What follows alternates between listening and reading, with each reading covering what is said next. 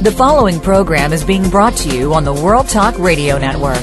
For more information about our network and to check out additional show hosts and topics of interest, please visit worldtalkradio.com. The World Talk Radio Network, where the world comes to talk. The views and ideas expressed on the following program are strictly those of the host or guests and do not necessarily reflect the views and ideas held by the World Talk Radio Network, its staff, and management.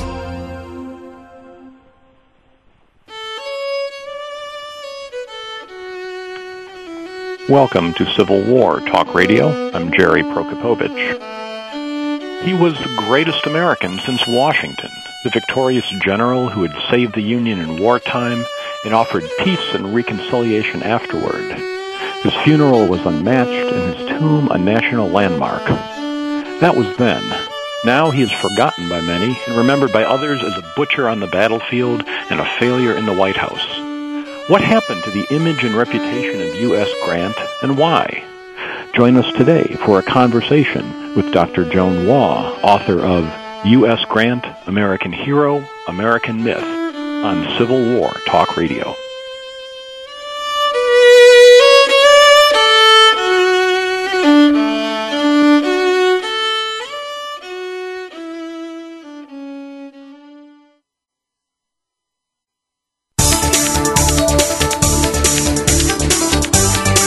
The World Talk Radio Variety Channel, where the world comes to talk.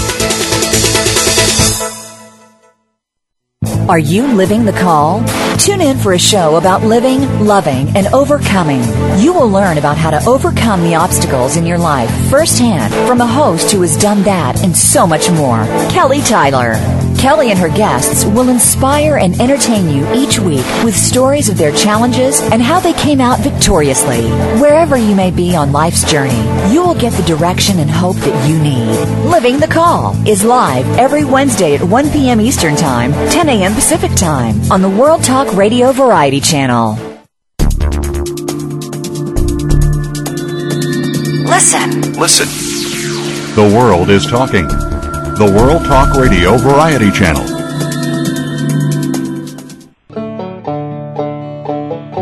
Welcome to Civil War Talk Radio. I'm Jerry Prokopowicz, coming to you on a chilly Friday afternoon in December 2009 from the campus of East Carolina University in the fortress-like Brewster building where the cold water flows from the taps, hot water having been turned off to save money in our current financial crisis. Next, they'll be rationing who knows what oxygen. But although speaking from ECU, also Conference USA champs, we'll talk about in a moment, but not speaking for ECU or on its behalf, and I know my guest will speak for herself and not her institution. Those legal niceties done away with. Campus here is in the midst of final exams. This morning, students had one in one of my classes, so things are quiet. People are intent.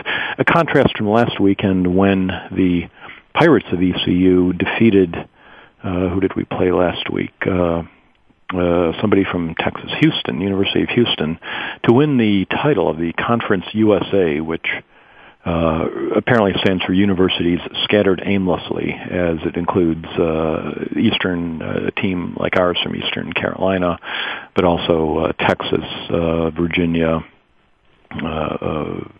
Florida, literally teams scattered all over the country. The travel bills are outrageous. It's the best of the second-rate conferences, and the Pirates are happy to win it, but it's a weird place to be playing football or anything. Football was all we played last week. I know many listeners are more not so interested in college football, but they're very interested in the Greenville Stars girls 14 and under soccer team that I coach. You're interested because I tell you about them. And our big end-of-the-season tournament last weekend was rained out at 2 p.m. Friday. We didn't get to play. It was not a great Friday. And things didn't get better because we had no live show last week. There was a mix-up, not for the first time this season.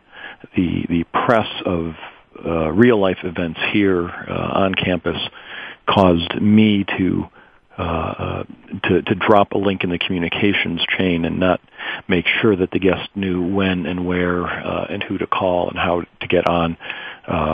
So, as I said, not the first time that's happened this season. It's been rare in the past, but it does increase my respect for someone like George McClellan, who can get 100,000 people from one place to another. It was hard enough trying to figure out how to get 15 girls and their families from Greenville to Norfolk, Virginia for a soccer tournament, or to get one person on the line for an interview. He did a lot more than that. So without saying anything about his leadership overall, those of us who conduct campaigns from the armchair often overlook how difficult the simplest thing is in real life until they go wrong, and then you realize it's not easy. Speaking of shows that aren't happening, this is a notice that this will be our last show for the semester and the calendar year. Civil War Talk Radio will take a hiatus over the winter break. The university will be quiet, and I'll be moving on doing some other things, and then traveling in January. So there will be no new show until the third week. I think January 22nd will be our next live show. In the meantime, if you're in the Washington, D.C. area, I will be speaking at the Soldiers' Home, the Lincoln Cottage in Washington, D.C. on January 14th.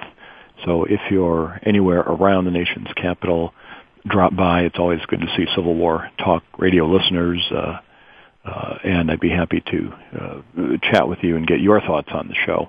You're also welcome, of course, always to send ideas for future guests to the show, and also always more than welcome to send donations to civilwartr@aol.com using PayPal, which donations are used to buy books or sometimes brandy to sip while reading the books. It's not a charity. It's not tax deductible. It's just for me.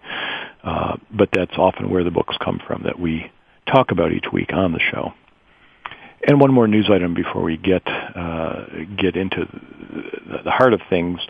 I received email from a listener this week pointing out that the casino forces are back at it on the Gettysburg battlefield, and that a local businessman is now trying to buy the Eisenhower Conference Center, and which is just south of the battlefield on US 15, the Emmitsburg Road, with the idea of getting some sort of legal change so that he can turn that into a casino. Unlike the last time gambling in Adams County came up a year or two ago and was defeated by local forces, this one is not just sort of near the battlefield. It's really right on it, and would be. It's hard to imagine how it would not have a negative impact on the Gettysburg site.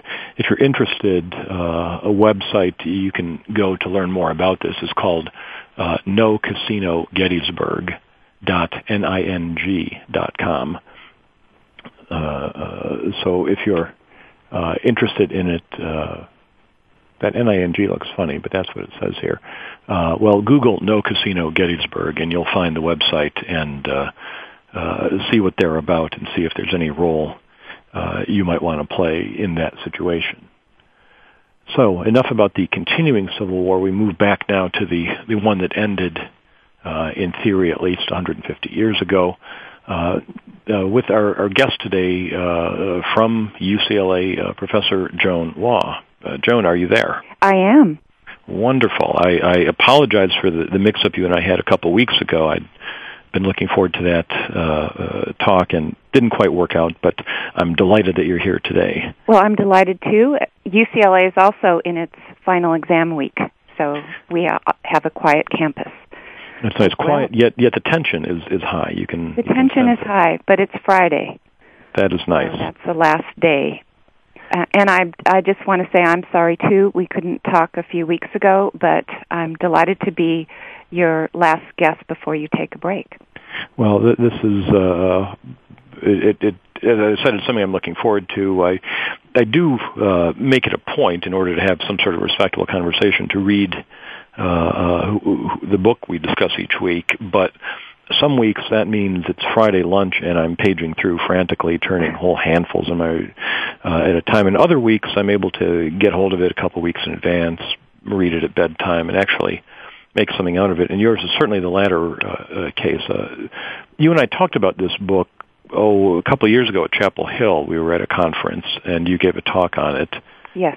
And I remember asking you about being on the show, and you said, let's wait till the book comes out, which now it has done. So this has been in the works for a while, and a lot of people have been looking forward to it. How's the reception so far?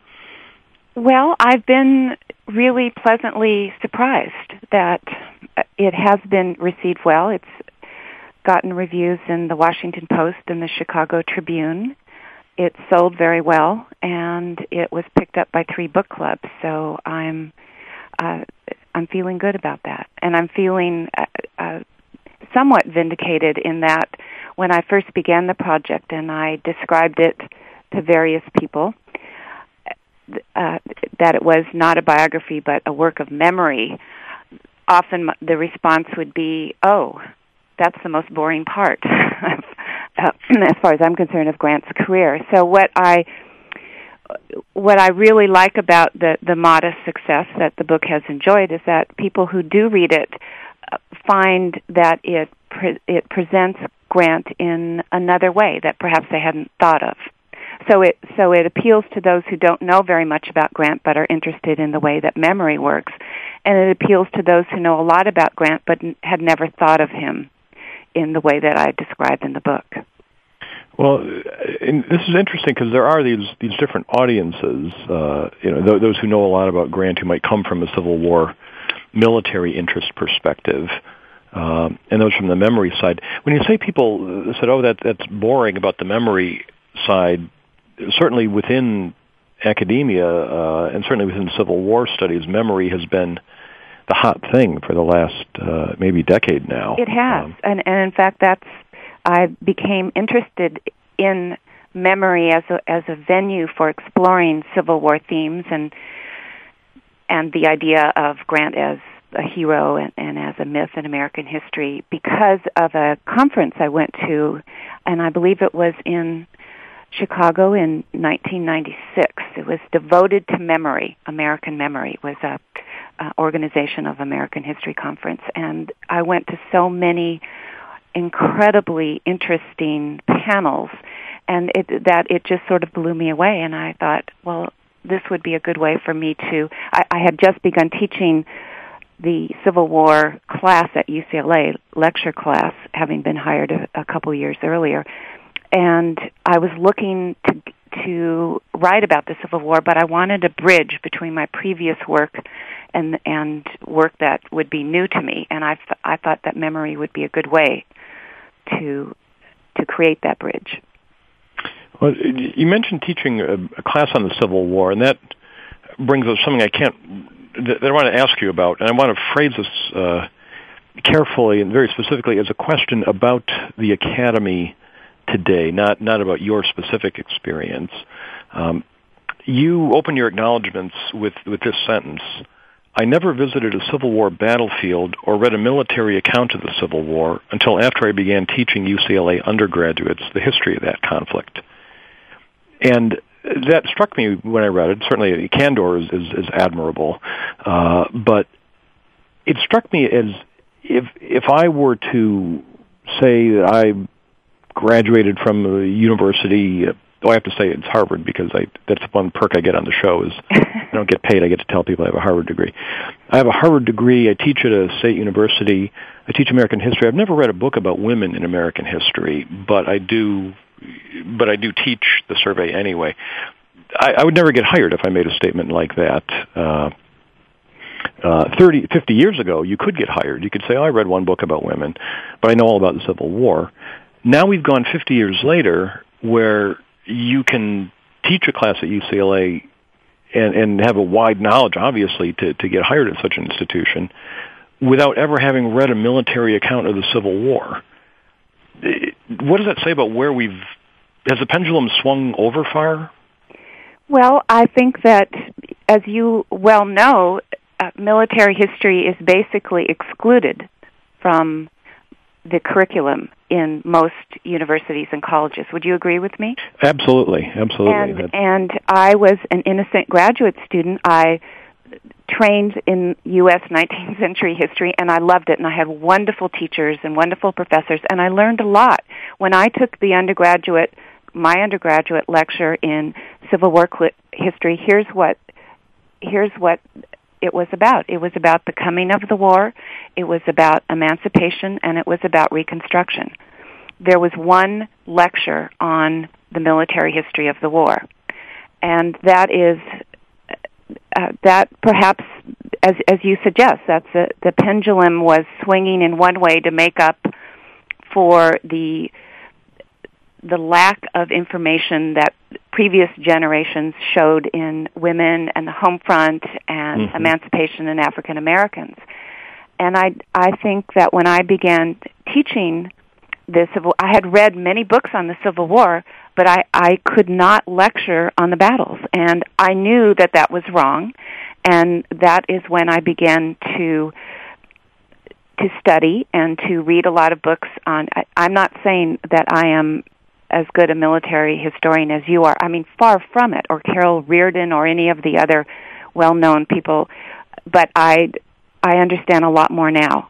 And it began when I taught the subject, and I realized, this is the Civil War. It's a war.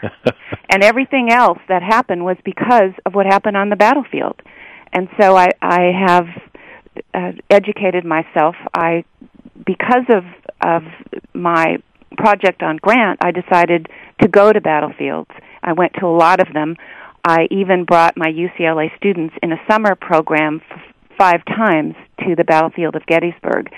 And I just felt, even though that wasn't a battlefield that obviously Grant was at, it still helped me understand the dynamics, the way in which soldiers fought, the orders that were given, and why, and all the kind of cultural and social and political and military questions that you should bring to your students.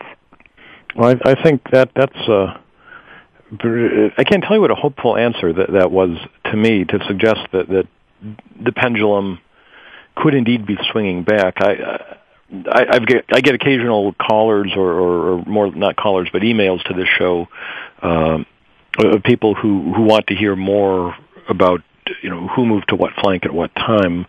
I'm not a huge fan of the micro-tactical history. I enjoy them. I'll read one once in a while, but there's some people who live on a steady diet of that, excluding the larger meanings of the war, and that seems to me kind of, I wouldn't say pointless, but I'm not sure where it leads.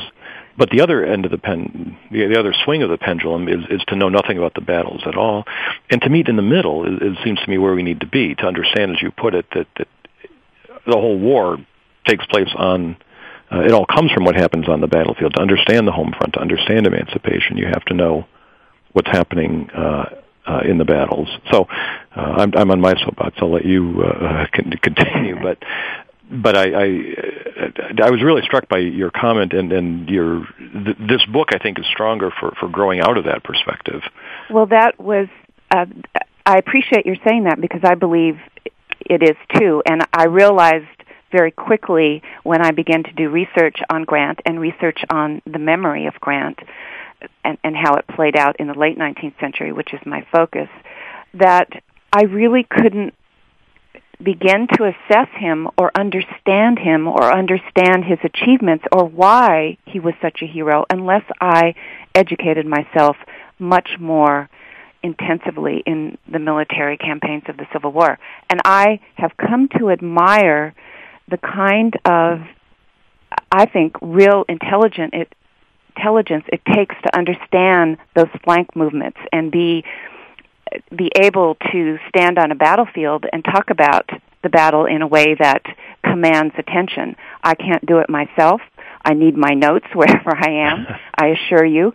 But it's an amazing skill. And what's really amazing is the number of battlefield guides who are able to do it in a way that you're not bored, that you're excited, that can combine political and military history.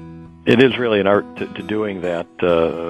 Ed Barst, the king of that, is coming to our neck of the woods in a month or so, and I always look forward to chatting with him about that very thing. We're going to take a short break now. We'll come back in just a minute. We're talking today with Joan Waugh about U.S. Grant, American Hero, American Myth, on Civil War Talk Radio.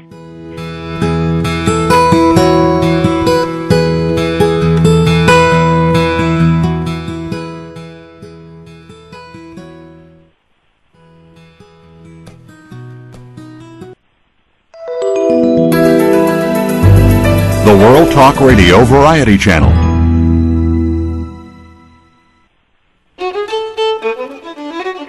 If you could read only one book by a Civil War participant, what book should it be? The correct answer, Personal Memoirs of U.S. Grant. We'll find out why when we return on Civil War Talk Radio.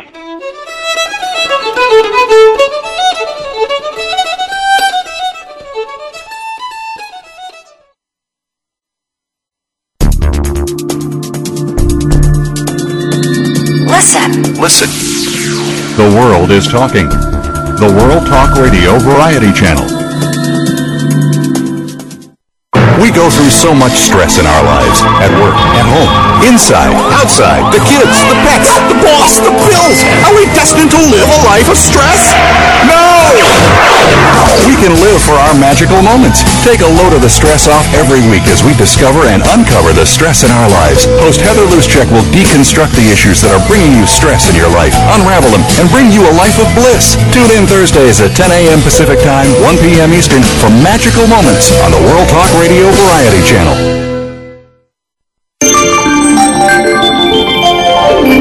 You're listening to the World Talk Radio Variety Channel.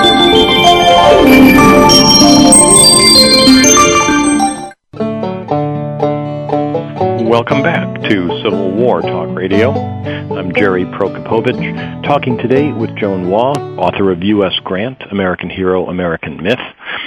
And we just heard a new commercial on World Talk Radio, at least new to this show, I think, about how to avoid stress and enjoy a magical moment. This show, for me, I don't know if this works for every listener, but after a week of administering as well as teaching and other things that go on campus, this hour when the phone doesn't ring and the email isn't consulted and the door is not answered is a magical moment. It's an hour-long vacation from my point of view. I hope it is for some of those listening as well. Well, in our first segment, we talked about a little bit about how this book came to be and some of the background, but we didn't really get to Grant himself. And Joan, I thought if we could start, this book is not a biography very clearly, but it does contain chapters that talk about Grant's early life and military and political careers. Well, let's dive right in with the first question about Grant's personal life that everyone asks. Was he a drunk? And when the late John Y. Simon was on the show a few years ago, the much-missed John Y. responded to that question. I was able to put the phone down for 15 minutes and let him go on at length and delightful detail about that. What's your view on that question? Well, those are big shoes to fill, and I won't even pretend to think that I can. But I would like to start by addressing your comment on the fact that the first three chapters cover Grant's life, and I try to interweave his life and his career together with myth and memory, and so I can build an argument for the readers who would not be very well acquainted with Grant's life. So it would be shocking to them if I just started with the memory part and assumed they knew that Grant was a great hero becoming a myth in the late 19th century. And part of his life is the idea that he was an alcoholic. And if you ask me, was he a drunk or was he an alcoholic, I think there's a distinction between those two questions. Was he an alcoholic? I think that today pretty much we would answer yes, given what we know about the medical and physical basis of alcoholism. Was he a drunk? I would say no. And the reason I make a distinction is that he clearly did have a problem with alcohol.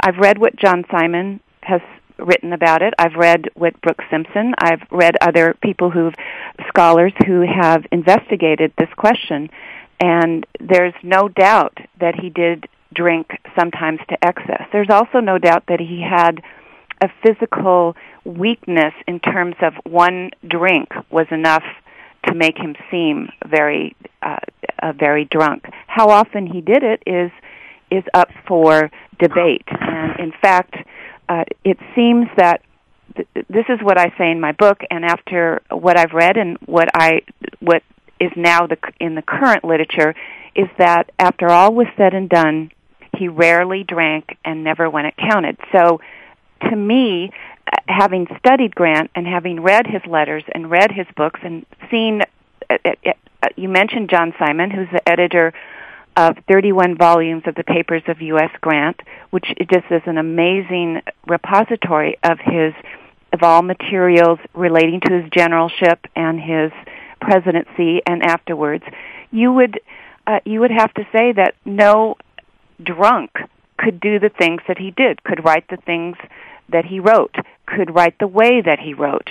And I've been in answering that question or exploring that question, I would ask your listeners, and I would ask you to consider, would President Lincoln appoint a drunk to lead the armies, the northern armies? Do you think he would do that?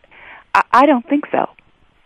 No, of course, the story was even apocryphal in Lincoln's time about Lincoln saying whatever Grant drinks, send a barrel to the other generals. Well, at least a barrel. It might have helped, but that does show that the stories were certainly circulating. Well, and the stories were circulating. They, as is the case today, politics, and I think the military is very much involved in politics.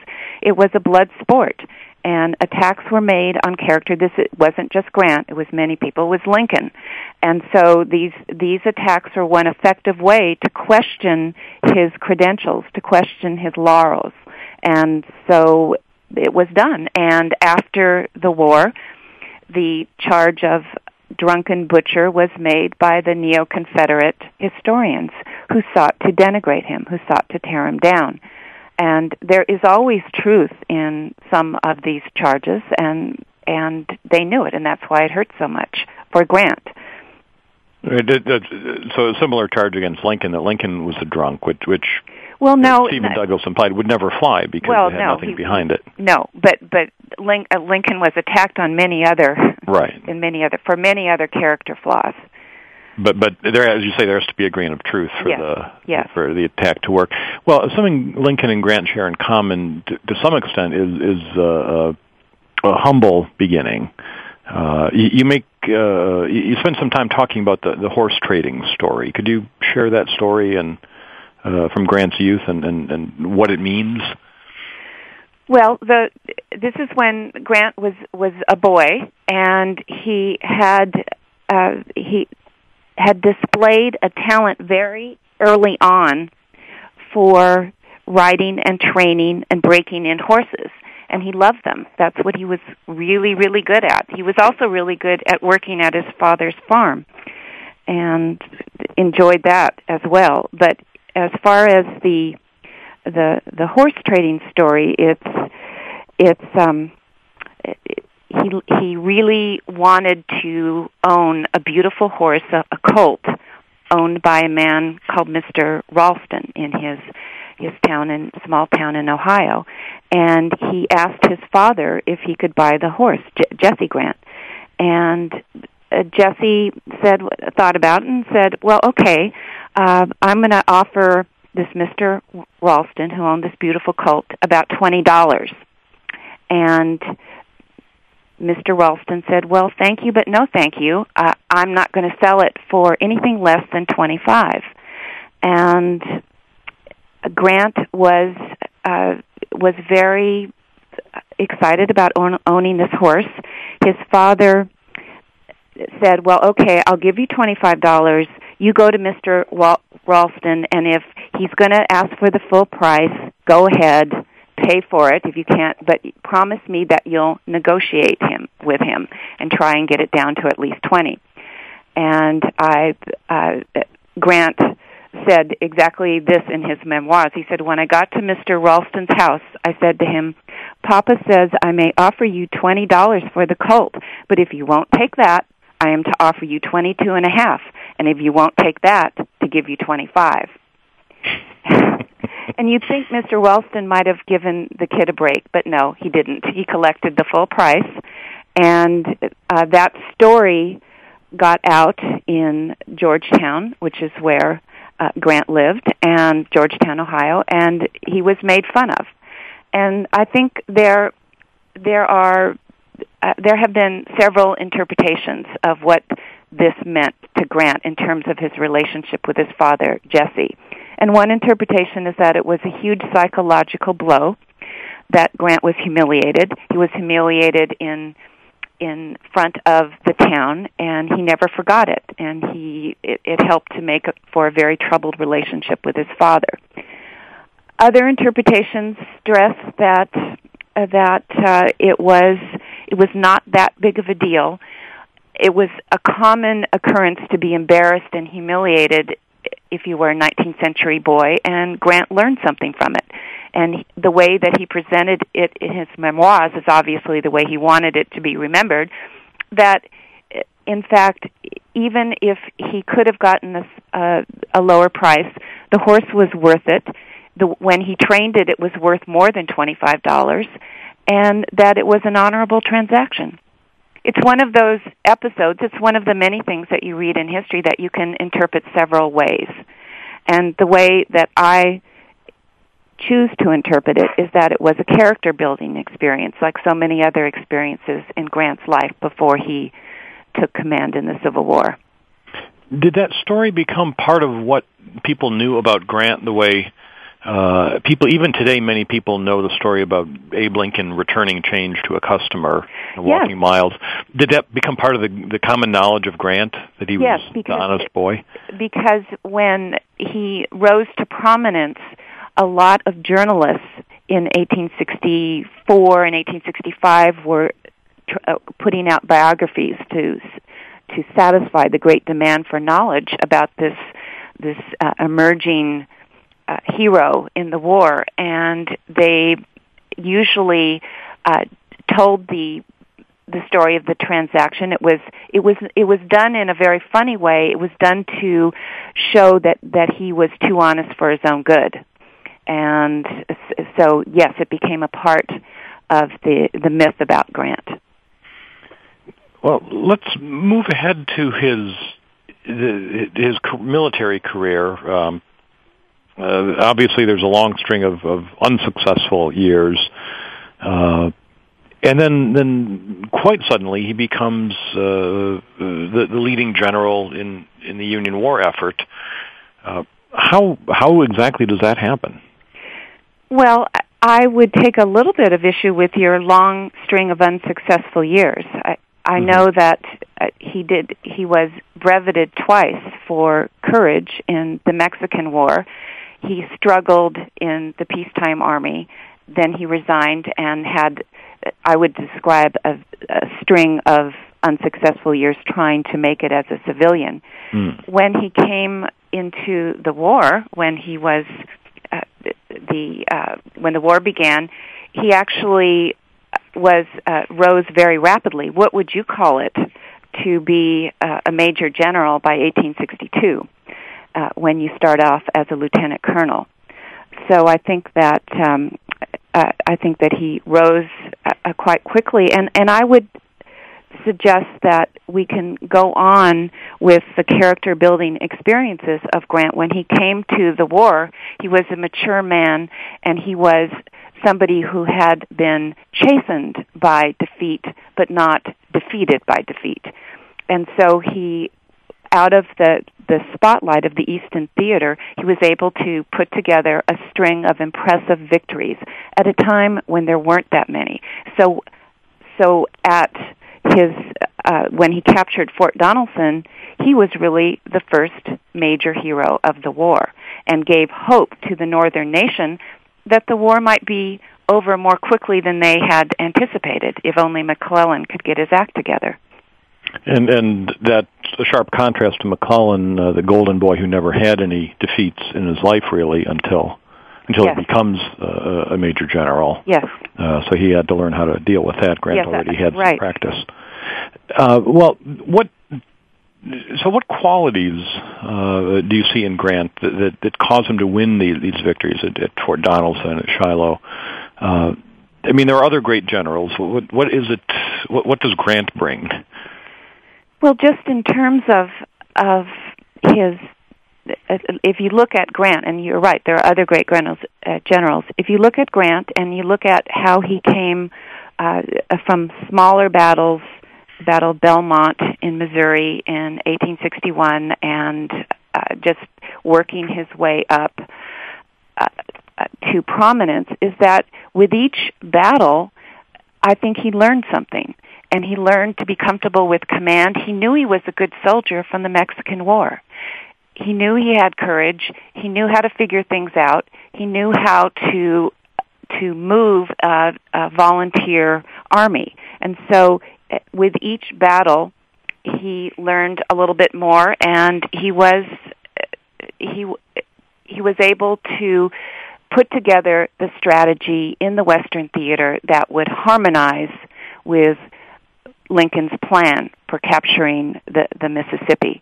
And he was aggressive, he was flexible, he was logistically capable of moving his army as well as anybody that was in charge of the increasingly large units that he was in charge. And he could be indefatigable, and setbacks didn't bother him. And so I think all those things come together to make him really, by late 1863, as you know very well, Jerry, that the only Union general who had compiled the kind of record that would suggest he was capable of taking command of the whole U.S. Army. Well, he does that, as we see in 1864. Let's pass through the overland campaign, the most talked about part of Grant's military career. Certainly, our listeners have read about it, have heard about it. There's a current dispute about the casualties at Cold Harbor, whether there were really 7,000 in half an hour, and so on. One can read north and south. The author suggests there's fewer than that. Yes, there seems to be certainly the case. But let's leap ahead. Through the war, Grant compiles truly a successful record, wins the war essentially in the East. And even today, while there's controversy, some will still call Grant a butcher, others argue he was superior to Lee. But then we get to Grant's presidency. You have a wonderful cartoon reproduced in the book of Grant as an infant in the arms of the various Republican politicians, and they're going to raise him up and tutor him in the ways of politics. He was a great general, but now he's a baby. Still, he has a beard, but he's a baby. Right. To the extent people remember Grant's political career at all, it's just an unmitigated disaster. He was surrounded by crooks, incompetent, naive. That's all the public knows about him, to the extent people even think about his presidency. How accurate is that? Well, I suggest in my book that it's not accurate at all.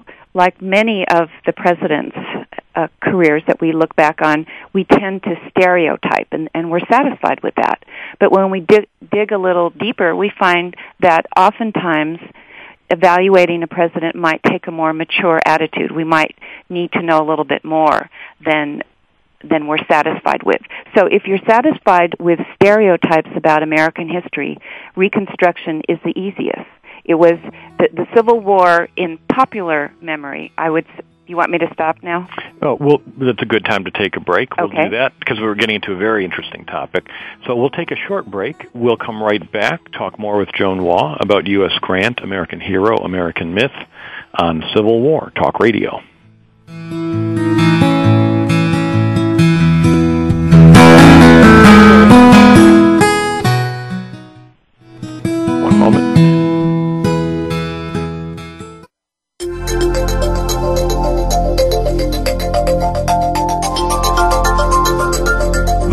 Talk Radio variety channel, where the world comes to listen and talk.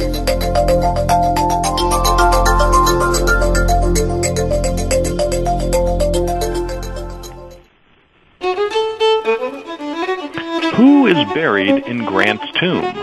Our guest today knows the answer, and it's not what you think.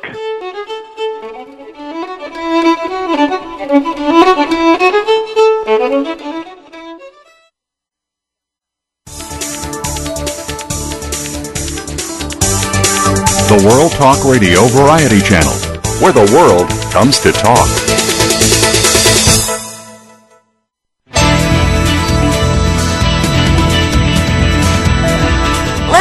Listen.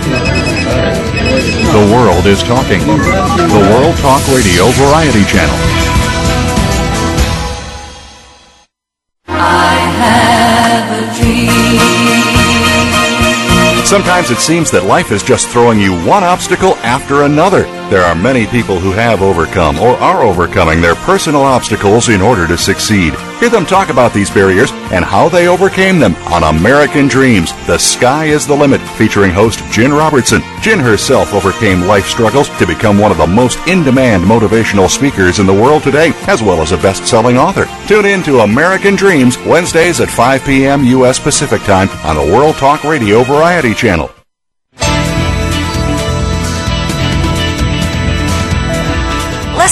Listen. The world is talking. The World Talk Radio variety channel.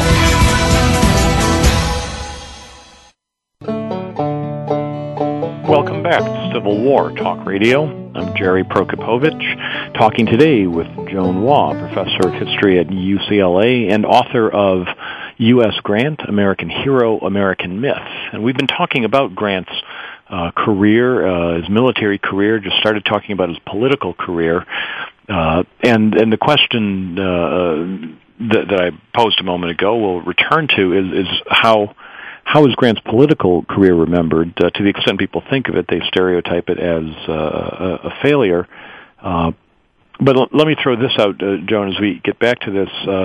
You point out in your book that when U.S. Grant died, his funeral was an enormous national event, and that he was remembered in the immediate aftermath of his life as on a par with Lincoln and Washington. Washington is still the father of our country. Lincoln is still has a monument on the Mall and is still remembered everywhere. Grant no longer so, and that's really the crux of what this book is about. So let's jump in at that end. What happened to Grant's memory? He was replaced by Robert E. Lee. How did that happen? Lee lost. I know he did, but he lost so nobly, Jerry. That's the key. And I think that it's of course more complicated than just being replaced by Lee. It happened because people cared about it, and Confederate historians, ex-Confederate historians such as Jubal Early and many more, put forth the essential elements of their argument that Grant was nothing more than a drunken butcher who had numbers and resources at his back. Anybody could have won the war. I mean, that was their basic argument. And as a part of that, in disparaging the Union cause and bringing to bear the fact that they weren't reconciliationists, they were glorifying the lost cause, that this was an illegal action by the part of the North, and the Confederacy should have been allowed to exist, so forth and so on. And a part of their argument denigrating Grant and the Union cause and Lincoln was elevating Robert E. Lee and the Army of Northern Virginia in particular, and thus the Confederate cause. And it is, as we talked about before, there are elements of truth in this myth, in all myths, but I would say there's more truth in the myth of the Union cause than there is in the myth of the lost cause. But one of the truths is that Robert E. Lee was a brilliant general. There's no doubt about that. He was an honorable man. He was somebody who was admirable. And I think as the passion about the war receded, especially as the veterans died off, the Union veterans, and both sides, of course, died off. Who cared most about the history of the Civil War? Well, it was the white people of the South, or many of them. And because they kept writing this history, and this history of not only the war and Grant's reputation and Reconstruction was taken up in movies such as Gone with the Wind, which probably has more to do with shaping people's view of the Civil War than any other, all the books put together, and of course it's Lost Cause.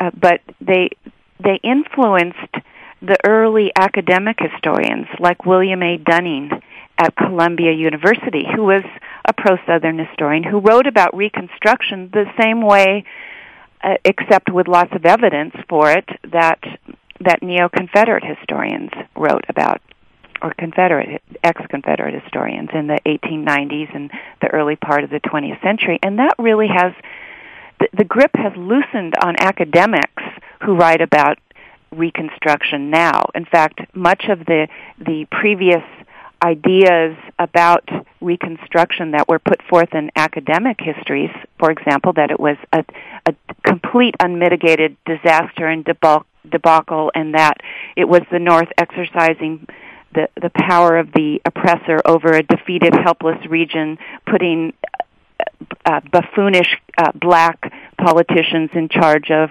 defense of white people. That has been completely overturned in academic literature. But yet the negative assessment of Grant's presidency remains pretty much intact until really a few years ago. Do you foresee that continuing to change? Do you think writing on Grant will eventually rehabilitate him and eventually spread to the public view as well? I really have doubts whether the in popular culture, the public view, as you want to describe it, can change. But I think there is a new interpretation or a reinterpretation of Grant's presidency that has emerged, and it started emerging in the middle of my project, which made it very interesting to me. And I think Brooks Simpson has a lot to do with it. He wrote a book called Let Us Have Peace that presaged it. It's about the 2 years that Grant was in charge of the U.S. Army working with Andrew Johnson. And when I read that book, it was just one more book, and it was published in the mid-1990s, that made me think I was on the right track in writing about Grant and memory, that here was someone who was serious about policy, who was regarded as the most powerful man in the United States. And really, when you think of it, from 1862 to 1876, he was the most powerful man in the United States, second to Lincoln, at least during the Civil War. And so it's just fascinating the way that the new material that has been made available in the papers of U.S. Grant has helped scholars by concentrating this material in one large bookshelf of primary documents that I think has helped scholars to begin to reevaluate his presidency in positive ways. I doubt that he'll ever be a great president, but I've said before that I believe he may not be a great president ever, but he is an essential president. And maybe that means something really important that we can explore. And I think it's not just Brooks Simpson, but it's also Josiah Bunting, who published a nice small book, but very thoughtful and very fascinating in terms of revising Grant's presidential reputation upwards, or at least giving it a second look. And then Gene Edward Smith's large volume, a whole biography of Grant, but also he really defends Grant's presidency more strongly than anyone in recent years. So we may see future biographies. I'm looking forward to Charles Calhoun, I believe, is working on one, and we may. Well, I understand H.W. Brand is working on one, and Ron Ronald White, who published a best-selling biography of Abraham Lincoln last year, and then Volume 2 of Brooke Simpson's book. So we will certainly hear more. Yes. When you talked about Lee replacing Grant and the Lost Cause, the appeal of it, it seemed like Grant anticipated this in his own writings, his own memoirs. He's very clear about the relative moral value of the Union and Confederate causes. He makes no mistake that the Lost Cause deserved to lose. Yes, or the Confederate cause. Yes. Yes, to him, and one can, when one goes to read the memoirs, one has to know that he's writing his autobiography. He's writing his account from his perspective on the war. And it is very strong, and I think that very strong in defending the Union cause, the righteousness of the Union cause, which we often forget. There was a reason, an ideological reason, that Northern soldiers were fighting. Not every soldier was fighting for the same set of ideals. That's true. Maybe some soldiers weren't fighting at all for ideals, but many of them were. What were they? And Grant reminds us throughout his memoirs. It's a military narrative of the war, but it's also laced with ideology and laced with an argument that refutes what he regarded, and this was true because Jubal Early and Edward Pollard and other Lost Cause historians were coming out with their books, with their defenses, with their attacks on the North during this time, and he was keenly aware of that. And he had no patience with it, certainly. Let me ask a question that I asked during the introduction between segments, and I don't want to leave our listeners hanging. And this will get us talking about contemporary memory of Grant, perhaps. Who is buried in Grant's tomb, and where does that question come from for our younger listeners out there? Well, the question comes from who is buried in Grant's tomb, which Grant's tomb, the largest tomb in the United States, is in Manhattan, and it is the story, the question who is buried in Grant's tomb is from a quiz show that was popular in the 1950s and was presided over by a very famous comedian, Groucho Marx. And his question was designed to trick people, because who's buried in Grant's tomb? It would prompt you to say something like, was George Washington buried? Because you think it's a trick question, because it should be easy, Grant.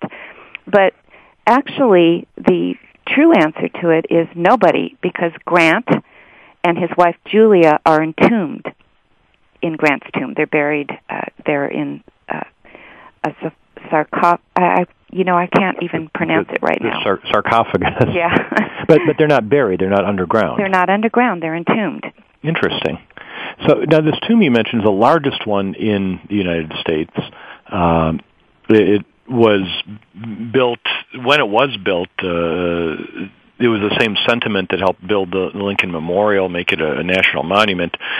But by the late 80s, early 90s, Grant's tomb was in disrepair, a haven for drug dealers. Did you say 1890s? In 1990s, yes, I'm sorry. Because it was dedicated in 1897, just as 1.5 million people attended Grant's funeral procession when he died in 1885. So too did 1.5 million witness the opening in 1897. And people are always surprised when I say it was the most popular visited monument in New York City up to the 1920s.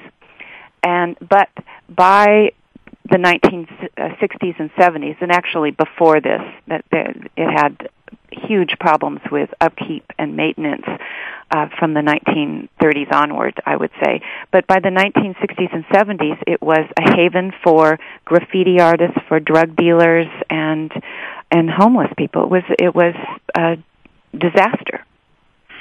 What happened? Did it get turned around? Well, yes.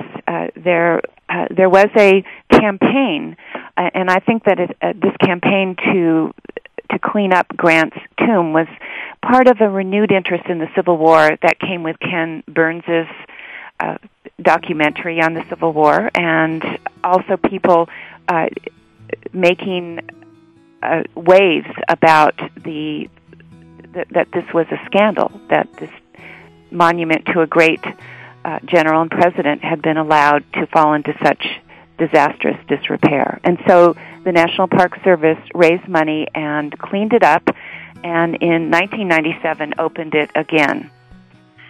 And rededicated it. So it is once again a reasonable place to visit. It's once again a beautiful place to visit, just nobody goes there. Very few people. Well, let me quote one last line from your book. We're unfortunately at the end of our time, but you say of Grant, no living person in the post-war era symbolized both the hopes and lost dreams of the war more fully than Grant. I wish we had another hour to unpack that sentence, but instead we'll have to leave our listeners with the recommendation they go out and get a copy of U.S. Grant, American Hero, American Myth. Read it for themselves and learn how this memory came to be so grand and then came to disappear from our popular culture scene. Joan, thank you so much for being with us today. Thank you, Jerry. I enjoyed it. And listeners, thank you for listening to Civil War Talk Radio.